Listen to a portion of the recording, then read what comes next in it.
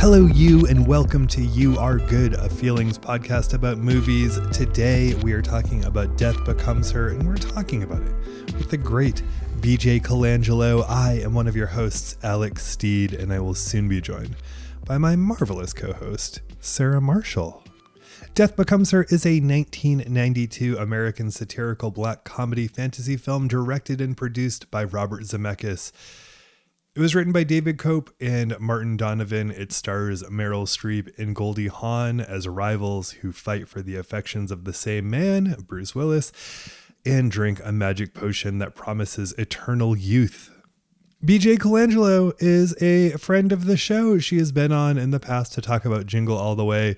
We launched our shows on the same week, 2 days apart. BJ's show, which she hosts with Harmony Colangelo, another friend of ours, another person who has been on this show. They launched their show, This Ends at Prom, really great movie podcast. You will love it if you love this show and you don't know about it already. Check it out. We're pals from being in this arena. I think actually BJ and I were both on an early pandemic lockdown live trivia show together. And that's how we met. And I'm glad that we did. And beyond podcasting, BJ is a writer. She writes about this genre as well as many other of the wonderful and dark and schlocky genres that we love so much. She loves horror. We love horror. We love BJ. Thank you to everyone who came out to see us in Los Angeles at our live shows with Woody Sticks. We had so much fun. We had such a delightful time. Thanks to y'all who came out. It was a blast. Thank you. Thank you. Thank you. Hey, how are you doing? How is everything going in your life? What are you reading? What are you thinking about? What are you watching? Let us know on Instagram. Let us know on the network formerly known as Twitter. Let us know on Blue Sky, where I'm getting better. Let us know how you're doing. And don't forget that you, my friend, are good. You Are Good, a feelings podcast about movies, is made possible with and by your support. Thanks to everyone who supports us on Patreon and Apple Podcast subscriptions. We appreciate you. Thank you so much for supporting us there. And in return, you get bonus episodes, monthly bonus episodes. So thank you for your support over there. Thanks for making the show possible. And in return, you get those bonus episodes. Hey, I don't know if you were using our Discord when we launched that, but we launched it and had a whole bunch of people over there. And then I became terrible at actually tending to it. But a lot of you are still there. Thank you so much. I recently peeked back in and I'm looking forward to engaging that further. So we are on Discord. You may have been there the entire time. I have been an absentee Discordian, I guess. But I'm over there again, hopefully trying to be better about it than I was the last time around. And yeah, I think that's it before we dive into this week's episode, which again is about Death Becomes Her. Again, we're talking about it with BJ Colangelo. Thank you so much for being here. Let's drink the potion.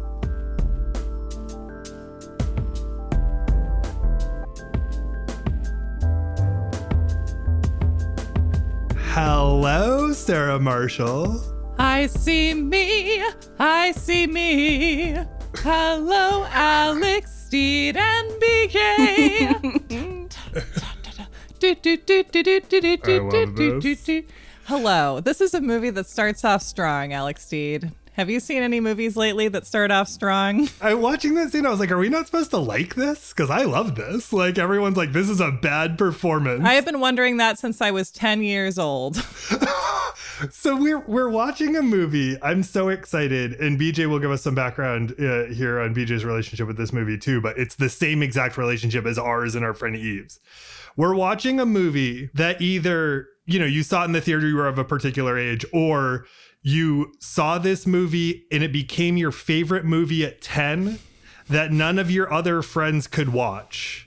And it, along with other kinds of movies like it, and BJ can list off some of these other kinds of movies that we shared in common, indicated who you were at that time and who you would be for the rest of your life. My mug says Ghouls Night Out on it. BJ. Hi. Who are ya?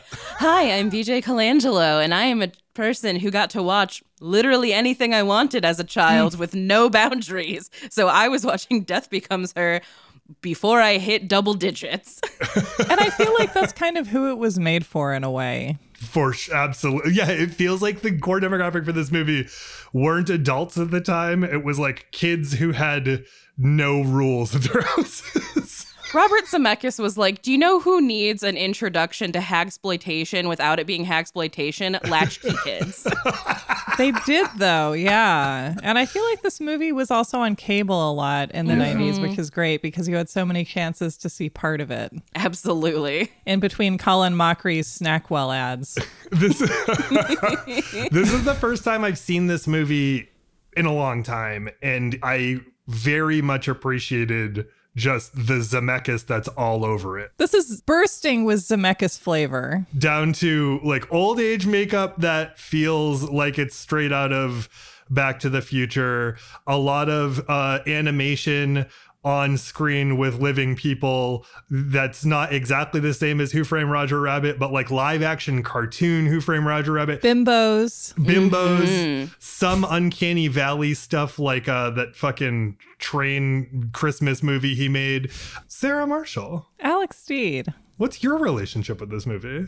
So when I was a child, I didn't watch Tales from the Crypt, and I have a very strong memory of being in like an antique store or something that had like a Crypt Keeper replica, and simply the like ornament freaked me out so much. I remember that really well. I was so scared of the idea of Tales from the Crypt. And so what I didn't realize until many years later is that, and Alex, I feel like you can describe this better, and probably you, BJ, as well, I bet, is that it was more like an arch kind of like black comedy show. Yeah, for sure. Totally. My friend Jeremy and I rewatched all of Tales from the Crypt, or watched it all a couple years ago. And that's the thing I didn't realize, because similarly, it's like that was on TV. I liked horror at a young age. The Crypt Keeper still undid me when I was a kid in a way that like I couldn't, if I saw him, I'd think about him for a week, and it made me very upset. So I didn't quite understand the adult humor of that show, but that show is hilarious. It's like,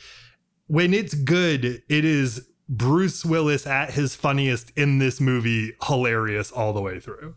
Absolutely. And Death Becomes Her is viewed by a lot of people as sort of an extension of Tales from the Crypt, to the point where the trailer for this movie uses the Tales from the Crypt theme song that Danny Elfman wrote for the show, which is very wild because Videoteer in LA was showing Death Becomes Her. So I've seen the trailer a few times before the movies, and every time there's always somebody in the audience like, is that Tales from the Crypt? What is happening? Isn't Tales from the Crypt, wasn't it produced by, it was produced by Robert Zemeckis. It's a Zemeckis joint. So he was like, what if I did a really long one of these? Everybody forgets like what a weirdo he has the capacity for being, because after he does Death Becomes Her, he does Forrest Gump, and then that changes the trajectory of his career forever. But it's like, no, lest we forget, Robert Zemeckis put a hole through Goldie Hawn. And not even sexually. I think maybe in context of everything we just said, I've been looking at Forrest Gump wrong the whole time, and it itself is a bit of a horror comedy. It's something. I mean, I haven't watched it in a long time, but I feel like Forrest Gump has like a very stylized and cinematic way of storytelling that fits well with this. Yeah. And also Who Framed Roger Rabbit, which is, what if you put these as a trio? Roger Rabbit, Madeline Ashton, and Forrest Gump. 3 great Americans. Yes, please. Before we go further, because we will go further and deeper and holier and gooier. That's true. Sarah, do you want to push us down the stairs here? I do. Yeah. After leaving you at a 60-degree angle for a really long time. That to me is where like the Roger Rabbit clicked. Yeah. I was like, oh yeah, this is Roger Rabbit. But only if it's funny. Yeah. So the most important thing to know about Death Becomes Her, and I didn't quite answer what my relationship to this is, but I saw it for the first time on cable TV, I think, when I was 10 or 11. I remember watching it with my dad, who watched a lot of stuff with me that I was too young for. I also saw Alien with him when I was like 10 years old. And I remember specifically during the scene where Sidney Pollack has a cameo, him being like, oh, Sidney Pollack. This is a classy movie. We have 3 Oscar winners here. Right. So This is one of Meryl Streep's iconic bimbo roles. And when I was like entering my tween years and in my tween years, I just like loved bimbos, kind of the way I do now. I feel like I've returned to like a pre-adolescent to early adolescent love of bimbos that I have not allowed myself to really accept until now. And it's really exciting. So Meryl is a bimbo. We open in 1978 in New York City. She's in a musical version of Sweet Bird of Youth called Songbird, I think with an exclamation point. Yeah. And this is a movie that starts very strong, as I've said. I was thinking when I saw Barbie about how, like, if you start really strong in the first 3 minutes, you can have your audience in your pocket for at least the next half hour.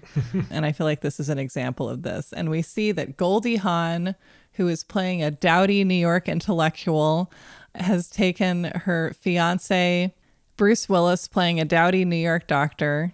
Their names are Helen Sharp and Dr. Ernest Menville. And normally we don't care too much about names on this show, but like the names in this movie are great. Madeline Ashton, Helen Sharp, Ernest Menville. And so she's taken him to see Madeline to see if he can pass the Madeline Ashton test, because they've been friends since childhood and she steals all of Goldie's boyfriends.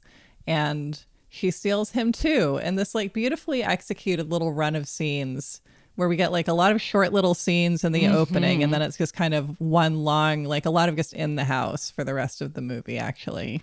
It's so satisfying because it's like the beat is like they go to the show and then the beat is that they're meeting her and then they're having the fight about her stealing all the boyfriends. So you're like, the next beat better be the wedding. And it is the wedding. Yeah. And it's so satisfying. And it's like this blasting organ.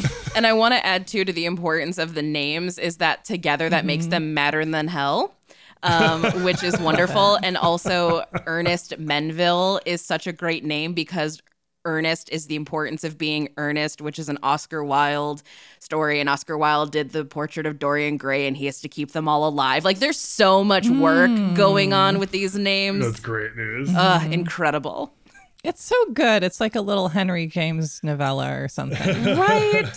And so Goldie Hawn comes down. She's been watching the wedding from the balcony. She's got this handkerchief that she twists in her hands, and this lone dark red trickle of blood comes down, which that's like such a totemic image that works so well on a kid watching this kind of thing. I'll tell you, I really learned some storytelling from this movie. Yeah, that stuck with me. Like similarly, Yeah. I saw this in the theater with my mom and I had forgotten that, but it was clearly in there because when she started to ring it, I was like, it's going to bleed. It's going to bleed. It's going to bleed. And it did.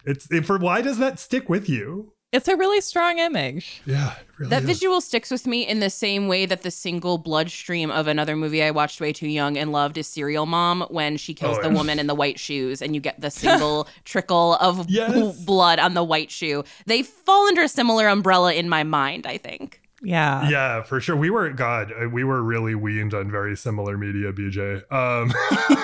And reminder, I am much younger, so I have more irresponsible parents. In the 90s, adults were like, what effect will all this stylized violence in media have on children? And it's like, well, here we are. I don't know. What do you think? Talking for money. Yeah, that's not bad. And so we cut to 7 years later. Helen is living in an apartment overrun by cats. She's watching a horror movie in the middle of the day. She's eating frosting. She now has a huge, beautiful ass. What I'm saying is that she's me in this part of the movie. Do you have this many cats? I just have 2, but they get all up on top of everything. So, you know. Do you also obsessively watch videos of your enemies dying on screen? Well, I don't have any enemies who are strangled in a movie by Michael Caine, unfortunately for me. But I'm working on it. I believe in you. This is like where we get our inevitable strand of classic 90s fat phobia, where it's like, oh no, Helen's fat, therefore her life is destroyed, and the police are banging down the door. They're saying, hello, ma'am, you're fat. We're taking you in. I have have weird mixed feelings about this because as much as, yes, fat suits are always bad, and as much as, yes, this fat phobia is bananas, to act as if becoming a fat cat lady who eats frosting is not the actual horror of all of the very shallow people in this movie, this is their greatest fear. The problem is that society reinforces it. Right, because if you're going to do a Tales from the Crypt, which is... I would love to hear how you guys would describe like what a template of that actual show's episodes is like. But my sense is that it's a lot like this and that it's like about a lot of people who are like obsessed with looks, status, and money and willing to make Faustian bargains about any of the above. Yeah. Yep. The show is always the payoff of a Faustian bargain. Fantastic. Yes. Always. Like it's a very moralistic show. It's very much the Twilight Zone, but camp. Like, that's the best way I can describe it. Like, Rod Serling was telling, like, very, like, introspective and beautiful metaphorical stories. Tales from the Crypt does the same thing, but also with a lot of rubber faces. Yeah. Once Arnold Schwarzenegger directed an episode. That's what we're doing. Yeah, so the cops come and take Helen away, I guess for non-payment of rent. I guess she's involuntarily committed because she didn't pay rent, which kind of seems ideal, actually, because then you have a place to stay. And then you have to go to therapy, and it's so hard to drive yourself to group therapy, honestly. So, like... We do get a snapshot of, again, one of my favorite things that ever happens in any of the movies we cover, which is the 90s imagination of therapy. Yes. And in it... the therapist yells at you and is like, we've been working for 6 months. It's time to get over it. And lose weight. That's what therapy is for. You haven't lost a pound. And I do know that Zemeckis intentionally wanted these scenes to look like kind of a Funhouse mirror version of One Flew Over the Cuckoo's Nest.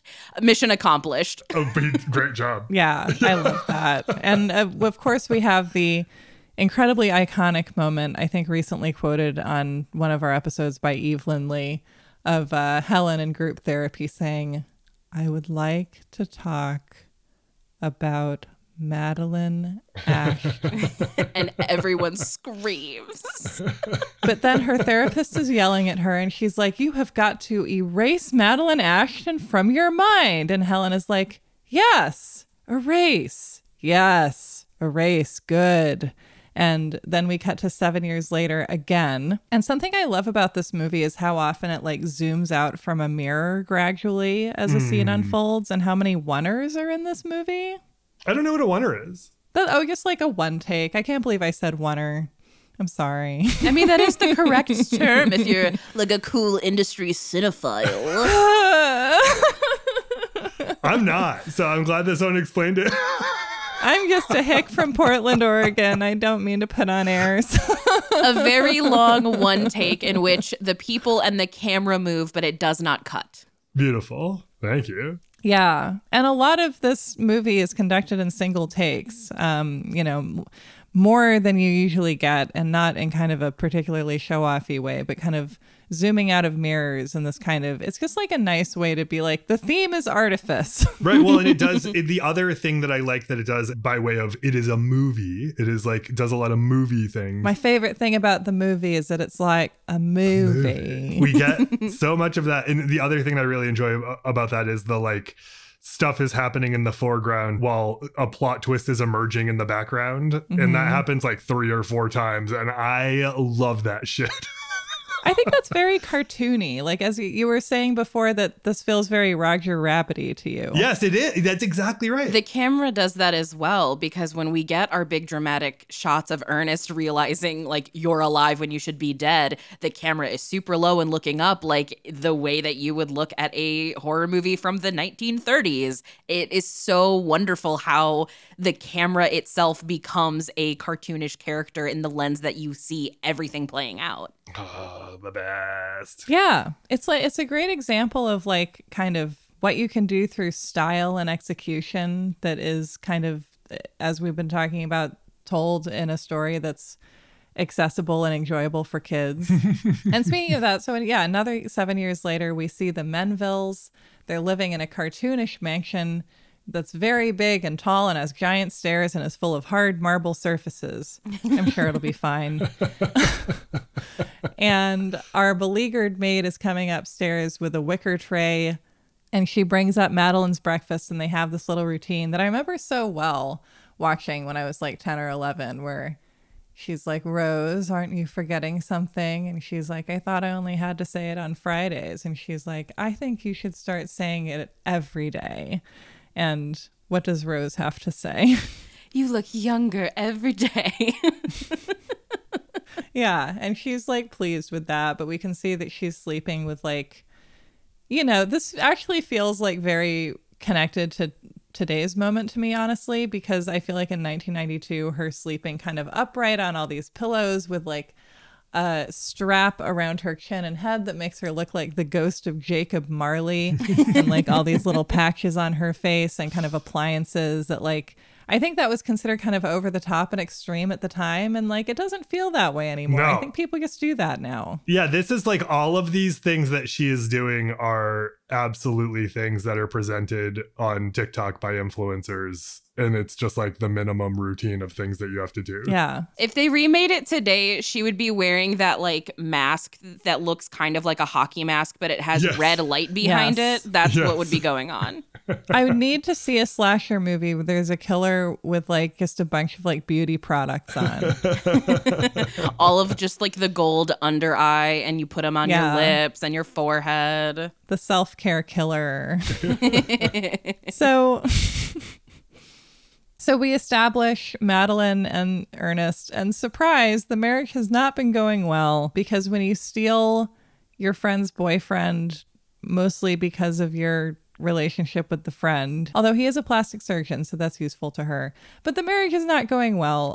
He has fallen asleep on the floor of his study / fishing and hunting fandom room, I guess. And so things are going badly. Madeline is an unhappy ball buster. They have a little bit of Al and Peg Bundy energy, I would say, actually. Mm-hmm. And he, once a respected plastic surgeon, now, I guess because he drinks so much, just has the shakes all the time. And so he can't operate on a living patient. But he is a brilliant mortician to the stars, which watching it today and like having a close friend who's in the mortuary arts and not wanting to see her slandered, I must point out that if your hands shake when you're doing surgery, they would probably also shake when you were doing makeup on a corpse. Mm-hmm. But it's okay because his whole secret is spray paint. Yes. So everybody's unhappy. It's been 7 years, 2 times. So it's 1992. That's math for you, everybody. And then 7 years, 2 times after that is 2006 and then 2020. So, just whatever. And so Ernest is being called to see an emergency patient who is like, when I was a kid, I thought this was a soap star, but I feel like I might have made that up. Fernando Rivas, the actor, he died in the hot tub with his 18-year-old wife or fiance, and they're like, she's Cuban. So you can imagine. Yeah, they really put an emphasis on her being Cuban. And I was like, wonder if that pays off. Nah. Yeah. Nope. It doesn't. No, we're just going to exoticize someone and call it a day. Yeah. And so Ernest has to like fix the corpse so he looks less orgasmic, basically. This was the first, outside of Goldie Hawn in the fat suit and sort of the acting in the camp, the corpse that we see here was like an extremely Tales from the Crypt situation. Oh, yeah. I think the thing that it does really well, and it will happen throughout the rest of the movie, is it has all of these things that are essentially sight gags, but they're also committed to horror imagery. Mm-hmm. He looks like a Spirit Halloween animatronic that has been turned off. Like, that's what he looks like. Yes. Wow. He does. I love that's the tone that we have for the rest of this movie. Yeah. And this whole thing is like over the top and stagey and campy. And what do you think Siskel and Ebert gave this movie? Two thumbs down. Yeah. As much as I love our boys, I do not think that they were ever really great appreciators or understanders of the art of camp. No. Absolutely not. I don't know which one of them said it, but I do know that one of them critiqued the story and thinking that it's not saying anything important. And I was like, well, you do not live with the societal beauty pressures that women do. No fucking wonder. Yeah. Come on. They were occasionally very obtuse in very specific ways, but that one to me is kind of surprising because the thing that I picked up in a big way in watching this again was I knew there was like commentary in this, obviously. Like I knew that this was commentary about sort of like the pressures of aging, the pressures of vanity, all that. But I was taken by how smart it is. It's like consistently from start to finish very smart about not just that, but about like entertainment, about like what people expect within entertainment. And now that we all in one way or another are people who present to an audience, this is like even more broadly resonant than it was in 1992. Yeah. And well, in the whole like Siskel and Ebert critique, I know they also in a general way were like, it's not serious. It's not about anything really. It doesn't have like a message or whatever. And it's like, it's not Schindler's List. It's an allegory of contemporary mores told in a phantasmagoric, cartoonish fashion. I don't know. I think that's worth doing. Yeah, for sure. So Madeline is going to her very fancy sort of beauty spa, light surgery, witchcraft clinic in Beverly Hills or whatever, where she tries to strong arm her beautician, who is a nice Midwestern girl pretending to be French, into giving her another like plasma something, some kind of something, plasma separation. Something you're only supposed to have once every 6 months, and she just had it a week and a half ago. Yeah. And then Mr. Chagall, the guy who runs the whole thing, comes down and is like, that will be enough, Anna. And he and his wicked eye twitch tell Meryl Streep about this very selective person who can help her if money is no object named Liesel van Ruman. And Meryl Streep is like, whatever, and tears up the business card and puts it in her bag. But then it's time to go to Helen's book release party, and Helen's hot. Oh no, she's Goldie Hawn and she's lost weight. So that's the worst thing she could have done to Meryl Streep. And she's got a red dress. And I always love when I watch these movies, like we act like the art of attraction is really complicated. But in movies from the 90s, it's clear that if you just put on like a strappy red dress, everyone loses their mind. Robert Zemeckis really said, how about real life Jessica Rabbit? Oh my God, he did. Yep. That is her. Definitely. Yeah. And they're at her book release party. And BJ, I would love for you to do some summarizing. May I sublet some summary to you? Oh, of course. I would be glad to. So yeah, they go to this book release party and they have the most awkward hug in the entire world. And what I love is that Meryl is also at this point wearing prosthetics because she has aged, because they really want this juxtaposition to be present of look at this old hag and look at this absolute knockout, even though it's still Meryl Streep and she looks beautiful no matter what. Mm-hmm. And she is just devastated because Madeline Ashton always wins. And suddenly she is losing for the very first time because how can you compete with Helen Sharp in all of her glory? So yeah, she's got to get out of town and cry in the rain in the car and put together the business card in a dramatic way to call Isabella Rossellini. After dumping out all her brushes. Mm-hmm. This is my introduction to Isabella Rossellini, and it remixed my entire existence. Yes. We are creatures of the spring. She is so unbelievably hot in this movie. It's crazy. Yeah. Again, the rules of attraction don't have to be complicated. Yeah. There are fundamental truths in this world, and one of them is that Isabella Rossellini in Death Becomes Her is one of the hottest people to ever exist on film. Definitely. Yeah. She's got like kind of really a Louise Brooks look happening, and she like is always almost naked. Yes. Or I guess sometimes she's naked, which is great too. She's essentially wearing necklaces and a loincloth, like end of outfit. She has 20s flapper hair, which makes sense because she might be from the 20s. She's 71 years old, which means she's born in 1921. Yeah, her being a super hot 71-year-old is great. And all of this, I mean, it's just speaking to all of this being, you know, timeless, because this is what sort of all literature is in one way or another, is someone's afraid of dying in their mortality and they do weird things as a result. There's this guy that Sarah, I don't know how connected you are with just how terrible the world is on a day-to-day basis. I mean, I feel like I kind of take it on faith at this point. There's a guy named Brian Johnson that gets a lot of attention right now who's affluent. I don't know if he's in the big millions or billions. And he's paying a great deal of money to stay young. And he's like in his mid 40s. He does all of these things. Oh, I just heard about this guy. Yeah. And so this is a tweet from him. Okay. There was a tweet yesterday about him having like dick rejuvenation surgery. Mm-hmm. Death becomes Dick. And by the way, all of this stuff that it's not funny if you consider the stakes, but it's funny that this is the type of guy that like Elon fans love, but they don't like trans people. And this guy's going through all of these things that are essentially... It's all gender affirming care. It's all gender affirming care. So here's a tweet. So he's retweeting somebody who had a list. It's like, this person's list is like my dream boyfriend, and then it's like a list of things that their boyfriend would have, and all of it's reasonable. Some is wholesome, some's a little bit of, I would say, a long shot, but he retweets with his version, and I won't even read the things that I don't understand because it doesn't matter. But my dream girlfriend, perfect liver markers, BMI 19, 100% sleep score average. What? Has blood girl. What? Meaning someone that he can do they can do blood transfusions with. I think I saw an episode of Xena about basically that. Is future literate.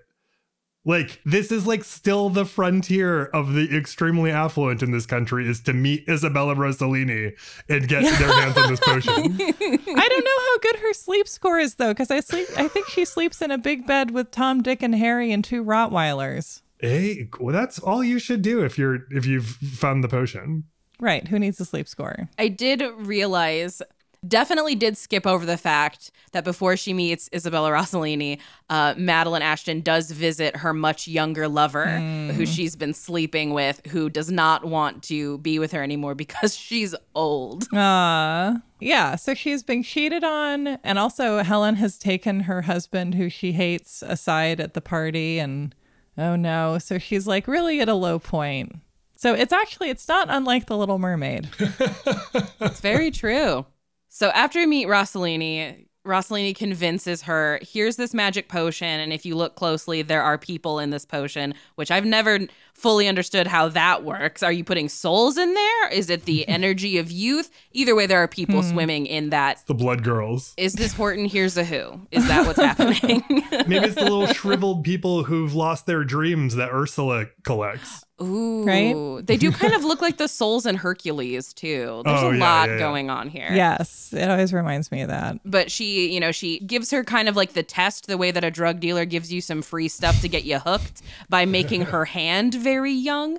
And so she's got this very young hand, and she's like, you know what? I guess I got to do the whole thing. And so she takes a shot, and then you get the incredible line of now a warning,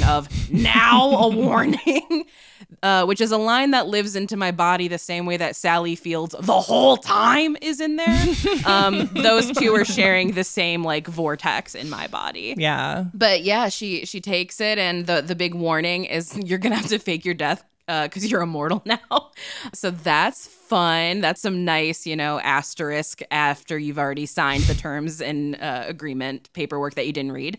So we've got that going on, and she does de-age in real time. This is part of why this movie ended up winning an Oscar, because this is the first instance of CGI photorealistic flesh. Wow. Which is very cool. The butt lift, I think, is hilarious. The boob lift is my favorite, and I learned that it's because it is a practical effect. It was originally, they tried to make a bra that would do it, and I guess it just wasn't working right. So instead, they had the costumer or dresser for Meryl Streep hide behind her and put her hands underneath her and literally lift her boobs up, because this is the person on set who is, touching her all day, putting her in outfits. So, this is pre-intimacy coordinators, but they still did the right thing. Hooray. I love it. That's So great. smart. So yes, now she is young, she is hot, she is beautiful, and she is told, treat your body well, which, is just good advice for everyone. We only got one body. Take care of it in whatever way that works for you. But meanwhile, Helen is seducing Ernest and is convincing him to kill Madeline so that they can be together, because we are working in extremes here with the two of these women. It's not just get a divorce, it's kill her. Yeah. Because Helen is also falling into a very kind of 90s trap of she tells Ernest that she does not blame him because Madeline Ashton is just too powerful because she's a woman, Ernest. A woman. I love this. Yeah. Like 2023 feminism would tell us that like, you should also be holding him accountable. We're in the 90s. We're not there yet. We are blaming women for everything. My read on it, and this could be too optimistic, is she appeals to their like pretty specific biases. Like she appeals to Meryl's by being like, you know, it's not your fault. Like we're friends, whatever. Like, you know, he did this. And she appeals to his inherent misogyny, which pairs well later with learning that he's a Republican. Yes. I agree with you completely. I love that she basically is like, you're too stupid not to fall into this trap, which is, that's kind of the entire undercurrent of this entire movie is that I don't think either of them ever really liked Ernest. They liked what he could offer, and they think he's a dum-dum. Yeah.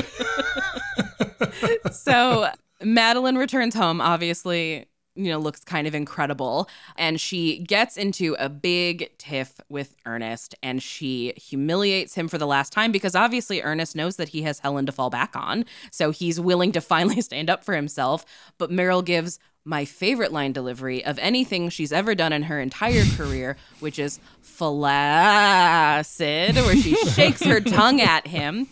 And Bruce Willis snaps and he chokes her out and tries to push her down the stairs. But because of her magic, you know, Michael Jackson high heels she's got on where she can lean very far back and not fall, she's swinging and she yells at him and says, you know, you got to get me up. And he pushes her down the stairs and she legitimately like falls down the stairs in a way that is so scary looking. Her first hit face on the marble stair is brutal. And then she has 4,000 other stairs after that. So Ernest goes down the stairs and because he is a doctor, does all of the things that he should do of checking to see if she is alive and is like, no, she's very dead because she is dead. But of course, he doesn't know that she has taken magical potion that will make her immortal. So he is convinced she's dead. He freaks out and decides to call Helen. But when he goes to call Helen, Madeline gets up and her head's on the wrong way. And it is so silly and cartoony and absolutely incredible because she can look at her own ass. So we have so much fun, goofy body horror with Madeline and, you know, finally gets her head back in the correct direction. And for whatever reason, the logical decision is let's go to the doctor and not let's never tell anyone about this ever. So they go to the doctor and she gets examined and there's the great, again, body horror of her wrist going back way farther than it should. And her being like, yeah, it doesn't hurt. I already told you. No, it's fine. Her demeanor in the scene is one of my favorite things. This is so nonchalant about everything. It's great. And Sidney Pollack is he's the doctor, and I love him in the scene too, where he's like, all right, kids, well, it seems like your body temperature is in the 80s and you have no heartbeat. Him and Ernest are being way more chill about this than they could be. And something I do like is that this movie never says like undead or zombie, but that's 100% what's happening here. Totally. Because she is dead though, Bruce Willis like runs in a panic and needs a doctor because she's dead. And he comes back and they've taken her to the morgue and it's very dramatic and very wonderful. So yes, goes to get her from the morgue, brings her home and decides, I'm a mortician. I can take care of you. I work with dead people all the time. It's really perfect. It's also like in that morgue scene when he's going to find her, there's like these 3 nuns that float by. And that's the kind of touch that like has nothing to do with the plot. But you're like, I love that that's in here. It adds so much to the experience. I'm so sorry, but Wheezy's dreaming so loud next to me. Oh, wow. Is that what that was? Yeah. Let's keep it in. I'm so sorry, Sarah. You were making a salient point and Wheezy just dreamed so loud. No, let's add it. That's the levitating nun of our show. We don't need it to explain the movie, but it adds to the feeling of the movie. It sure does. Exactly. So obviously goes home with Madeline. It's a miracle because she is alive, but Madeline is not dead. I mean, she's dead, but she's not dead. But Helen is over, and she overhears Helen talking about how they are going to kill Madeline Ashton. And the response is, the logical conclusion, shoot her with a shotgun through the torso. Perfect. Madeline is standing her ground. She really is. And this is when we get Goldie Hawn with the white contacts for the chunk of the movie to prove that she's dead, because Madeline's eyes have been painted, even though I think he complains that his work is not super good. But that's why her eyes look normal and Goldie Hawn's look ghastly, which I quite like. Goldie Hawn is a deadite. I love that. Yeah, she does have total deadite energy in this. It's good. Oh my God. And so shoots her in the torso. She obviously doesn't die. She stands up. The water pours out of the center of her in a way that defies logic, even if this were a real thing. But I don't care because it's fantastic. And that's when we have the understanding of, you took the potion too. Oh no, only I was supposed to take the potion specifically to get at you because I hate you and every decision I make in my life is related to you, which is just wonderful. But they realize at that moment, well, we are kind of stuck together, but luckily we have Ernest here and he will take care of us forever because he has to, because he loves us. And because we are both dead now, because you fell down the stairs and I have been shot in the stomach. And from this moment on, this is when the movie, in my opinion, just becomes an absolute carnival of just nonsense in all of the best ways possible. Mm-hmm. They decide they have to take Ernest to get the potion as well so that he can be alive as long as they are. And he's not down at all because he's too wise. He knows there's dangers of immortality, but he has this confrontation during a party where we discover that all of the people in Hollywood that have ever had conspiracy theories about them not actually being dead are not actually dead. And the best part, too, is that when they bring Bruce Willis to Isabella Rossellini, she's willing to, everybody else has had to pay, millions of dollars, but she's like, wait, you're a plastic surgeon and mortician? You can have it for free because you would be beneficial. So, yes, Ernest denies taking the potion. He wants to eventually die because that's the point of life. And they have a big tussle. They end up on the roof. It's dangerous.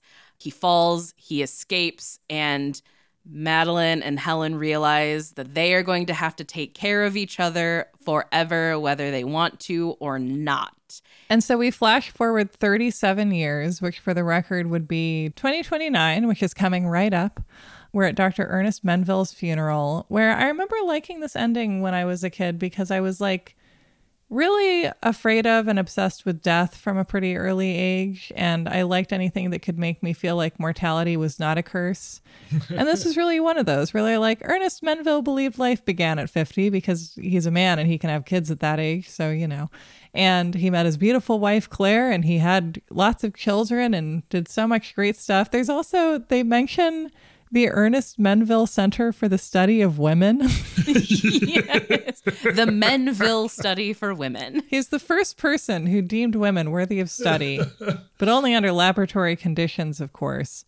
And so he's had this great life. He climbed a mountain at one point, and he's really started things over. And then we pan back to the back row of the church, and it's Madeline and Helen, and they've got veils over their faces, and they've been taking care of their own makeup needs, but they're not very good at it. And their faces are just kind of dripping. And they're just kind of like marionettes when they walk around because they've broken so many bones or in such bad shape. And the movie ends with them tripping on a can of spray paint that Meryl dropped earlier and falling down the stairs where they break into pieces. And we end with this laugh line of Goldie's severed head rolling on the pavement and then her being like, do you remember where you parked the car? And this was a reshot ending, and I was reading today, I had never known what the original ending was, but the original was that Ernest has this kind of secret love who's his bartender, Tracy Ullman. And basically they run off together. And then 27 years later, the girls are in Switzerland and they're still looking great, but they're so bored and they're stuck with each other and they're kind of in a purgatory of their own making. And Helen looks out at this old creaky couple who are very much in love. And it turns out to be Ernest and Tracy Ullman. And the last thing we see is his young hand, because he got the free sample. Because no matter what, when you go see Liesel, you get a free sample. His young hand clasping her old hand. Death becomes her. I like that it's that we get the young hand next to her old hand. That's a cool visual. Mm-hmm. You get the David Duchovny in Zoolander model hand that's kept in glass. This end, I think, is where it being thoughtful is lost on me a little bit, because I think like all of the things that we get them doing, all of the zany behavior that we get them doing in the name of being youthful, sort of having vain interests, etc., all kind of works and makes sense in the way that like he's a plastic surgeon, she's a movie star, Goldie Hawn is, I mean, she's a writer. I don't know how much it makes sense there, although we're all, you know, sort of nuts in our own ways. But that it all makes sense in the context of like they're in industries where vanity is really important and they are obsessed with it. It makes you do wild things. The end kind of makes it suggest, right, that it's like he started living his life at 50 when he was like kind of born anew. He found all the things that really matter in life. He did all those things. And like, look at the ghoulish alternative in the back of the church. And like, them as women have different expectations put on them than Bruce Willis does. You know what I mean? That's a really good point, Alex. I also think like it's very interesting in that I do think that the ending is supposed to be somewhat sentimental of like there's no, you know, time, like you can start your life whenever, like don't feel the pressure of that. I think that's all good. But everything that he does is also so extreme that it goes into camp because he has all those kids. Thank you. But then they're also like, and he also adopted children all across the world. And I love the line of like, not much is known about him before he turned 50 because the internet doesn't exist yet. But he was married to an actress. People know what he was doing. What are you talking about, priest? Right? He didn't change his name. I would, but again, this is a podcast I would love to hear, the Menville Files. And I love the picture they have of Bruce Willis at the funeral from when he climbed the mountain, where he has that like horrible white mustache, so that we know that no matter what, he still has the mustache because that's the character trait we gave him. So he's got to have that even when he's old. There's just something like wonderful about having him be the person who's witnessing all of this. Like he's the great stand-in for us about being like how would you respond in this situation? And his just the last 45 minutes of this movie, his level of heightened exasperation is highly respectable. Definitely. I feel like this movie is, I can see why it's divisive, but it feels as if it has like really aged into an acknowledged classic. I would wonder about who would debate that. And what I suspect is that people who kind of grew up on it have played a really big part in that. I think it's a combination of both the people who grow up on it, so therefore we have, you know, that built-in affinity for it.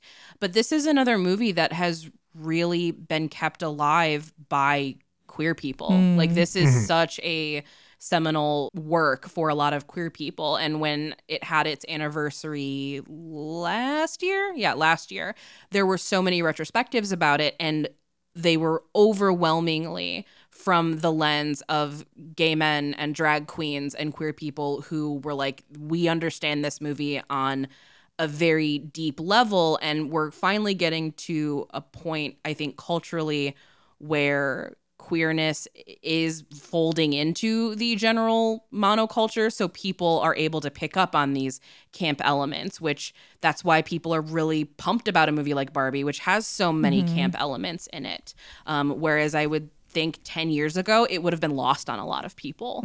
So that's really interesting because this movie is also playing into a lot of genres that, outside of just the campy nature of it, gothic horror is very big with queer people because we're made to be monsters. So these are people embracing the monstrous. And, you know, like I said earlier, this is a hagsploitation movie about people who are fighting every chance they can to not become hags. This is whatever happened to Baby Jane fighting to become Joan Crawford and Bette Davis because they don't want to end up that way. They would like to stay Joan Crawford and Bette Davis in their prime. That's what this movie is. And those are, subgenres of horror that queer people resonate with and love and embrace and enjoy on a level that the general culture just doesn't.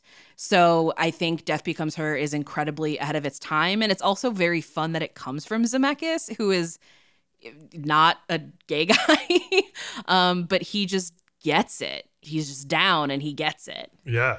That's so great. It feels like the kind of thing that would have been possibly made by Joel Schumacher. Totally. Yeah, for sure. I mean, do you think outside of the camp elements where it's rich, and I think that's what spoke to me when I was a kid, because I wasn't necessarily picking up like anything by way of what the text or subtext might be suggesting. But do you think that there's anything about the subtext or the journey that speaks to queerness in a way that, movies that were being made for kids weren't speaking to? There was a wonderful interview that Peaches Christ, the drag queen, did with, I think, the AV Club when this came out, where she was talking about how so many queer people like this because there is an issue of vanity in a lot of queer circles of everybody, they have names for it. Like there's like circuit queens, like people who are these just unrealistically ripped men that are trying to be with other unrealistically ripped men. There's, the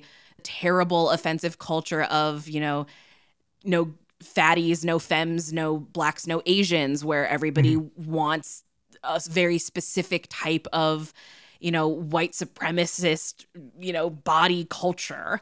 And this movie feeds into those anxieties of wealthy, privileged, attractive white people losing the aspects of their identity that give them a little bit of power and a little bit of privilege over the rest of the world when they are otherwise marginalized. And like these are women, and they're beautiful and they're rich, but the second you turn into an old hag or a crone, all of the privileges that you have start to go the wayside. You get less of it. And it's doubly infuriating when men are able to age and maintain positions of power and are still taken seriously. They become seasoned. They become veterans. We become crones. So I think that also speaks to it as well. I've always loved this movie because it allows me to look at insecurities that I have in my own life and my own like internalized feelings of misogyny about myself, because I'm a fat person, so like I will never look like this, and it weirdly feels nice to see those insecurities validated through two of the most beautiful women to have ever lived. Yeah, and I feel like we spend, with culture is kind of more diverse and therefore able to be more thoughtful about it, but it is nice when you spend so much time in like inner beauty, embracing aging, whatever, like all this wholesome stuff that is really good for us and that we need to use to deprogram. But also it's just nice to have moments where it's like, to quote Meryl Streep in this movie, but why does it have to happen to me? Right. Right. You make such a great point, like, being well-rounded and sort of like what your aspiration or ideals are, or utilizing some mindfulness or all the things that you need to do to accept that these things are going to happen. Like, that's great. And it's important. And those are the lessons. But still, I think almost every human is shocked that some decline happens to them, even though you know it's coming. It's shocking. And then you have to pay a social price for it. Yes. And also an actual price, in various ways. And I feel like this movie works partly because it articulates really well through Liesel what that feels like, which is that you kind of get to know your body in a certain way. And then, and often this happens well before aging. There's so many ways that your body can become your enemy starting even before birth. But this is just another of them. Oh, definitely. And on like a weird level, this movie has always spoken to me because in addition to all of my other ailments, I'm also a a cancer survivor and I had pancreatic cancer, which meant I had very serious like gastrointestinal surgery where they had to cut my body open. And so now I get to say both there's a hole in my stomach, as well as my favorite Drop Dead Gorgeous quote of they remade my belly with skin from my butt, which is just a delight. But it's totally that where you think that you know what's going on with your body and you feel very comfortable with it. And no matter how much internal work you do to feel good about yourself, you still have to operate and walk through a world that has not always done that work with you. I never feel bad about myself or my body or my scar until someone else reminds me that I'm supposed to feel bad about it. And this movie does a lot of that because you see them feeling very good and then they will pick at each other. And then suddenly it doesn't matter how good they feel about themselves because one of them has invalidated the other and now they're internalizing it. So watching that is just really, I don't know, it's just like it's very affirming, especially in, like you were saying, Sarah, like our culture of like unlearning all of these issues where it's like, yeah, we can all do that, but that doesn't mean society has also unlearned them. And it's really nice for people to not, to be realistic about how fucked up things are sometimes because it just is. And sometimes it's nice when somebody says like, I feel shitty and the world makes me feel shitty, not to be like, oh, but like it doesn't matter. Right, You'll feel fine. Because it does matter. And I wish it didn't, but it does. Yeah. Alex, like what resonated with you about this movie as a kid? I mean, I think what it was camp. Obviously, I didn't have a language for that. I didn't even know that postmodernity or, you know, aesthetic language existed yet. But just the camp of it being a human cartoon was huge for me. I love that. And I also love that this movie is talking about, you know, pretty heavy and serious subjects. You're dealing with mortality, you're dealing with aging, you're dealing with societal pressures, you're dealing with all of these very like, this could be an after school special kind of topic, but because of that camp and because of the absurdity of the effects, you're able to navigate all of them from a safe distance that it never feels like it gets too real to where suddenly you're like, well, I'm going to have to unpack this in therapy next week. No, what you're saying is it's not what Siskel and Ebert wanted it to be. Yeah, it's not that movie. And I'm so thankful it's not, because if it was, it would be awful. It would be a terrible, terrible time. Absolutely. No, I think it's a really great illustration of, you know, the importance of when you're talking about issues, capital I issues, that sometimes issues, sometimes some campy slapstick is the way to go. Yeah. I mean, it's a movie about two bitches, and that's so great. It's also interesting that the ending they reshot was one that like kind of ended on a laugh line and wasn't sort of wistful and thoughtful, but that it also gave them punishment, right? That they were like allowed to just keep looking cute forever in the original ending. And I think that probably in changing it, there was some calculation made of like, you know, this is the country of the production code still being emotionally true, if not literally true, for a lot of audiences. And like, we have to punish villains in some, even if it's an over the top way, it has to happen. Yeah, I know that this went through many scripts. I know that there were scenes that were deleted. I know that they did audience testing, which I hate audience testing because it's an incredibly imperfect and corrupt system that I could go on like 75 soapboxes about.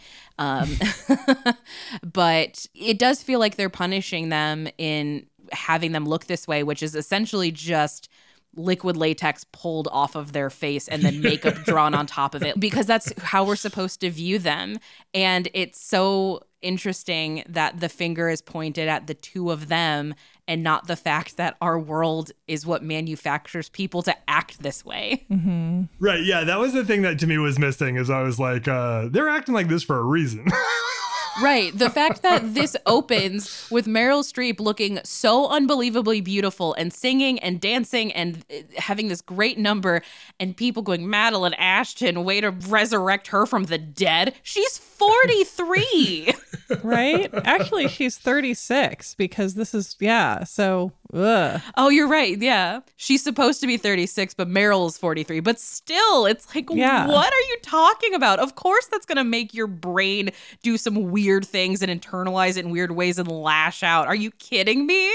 Yeah.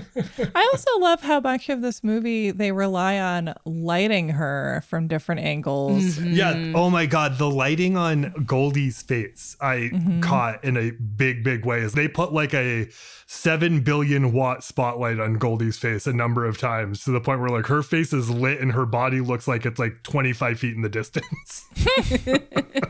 Yeah. And just like the use of lights on Meryl Streep's face to make her look younger or older, like it's very simple little tricks some of the time. And it also reminds you that like people look different, like in different conditions and at different times of the day, you know? Yes. Absolutely. Right now, I mean, this is an audio medium, but I don't have my eyebrows on, which means I look like my dad because my face gets more sunken in.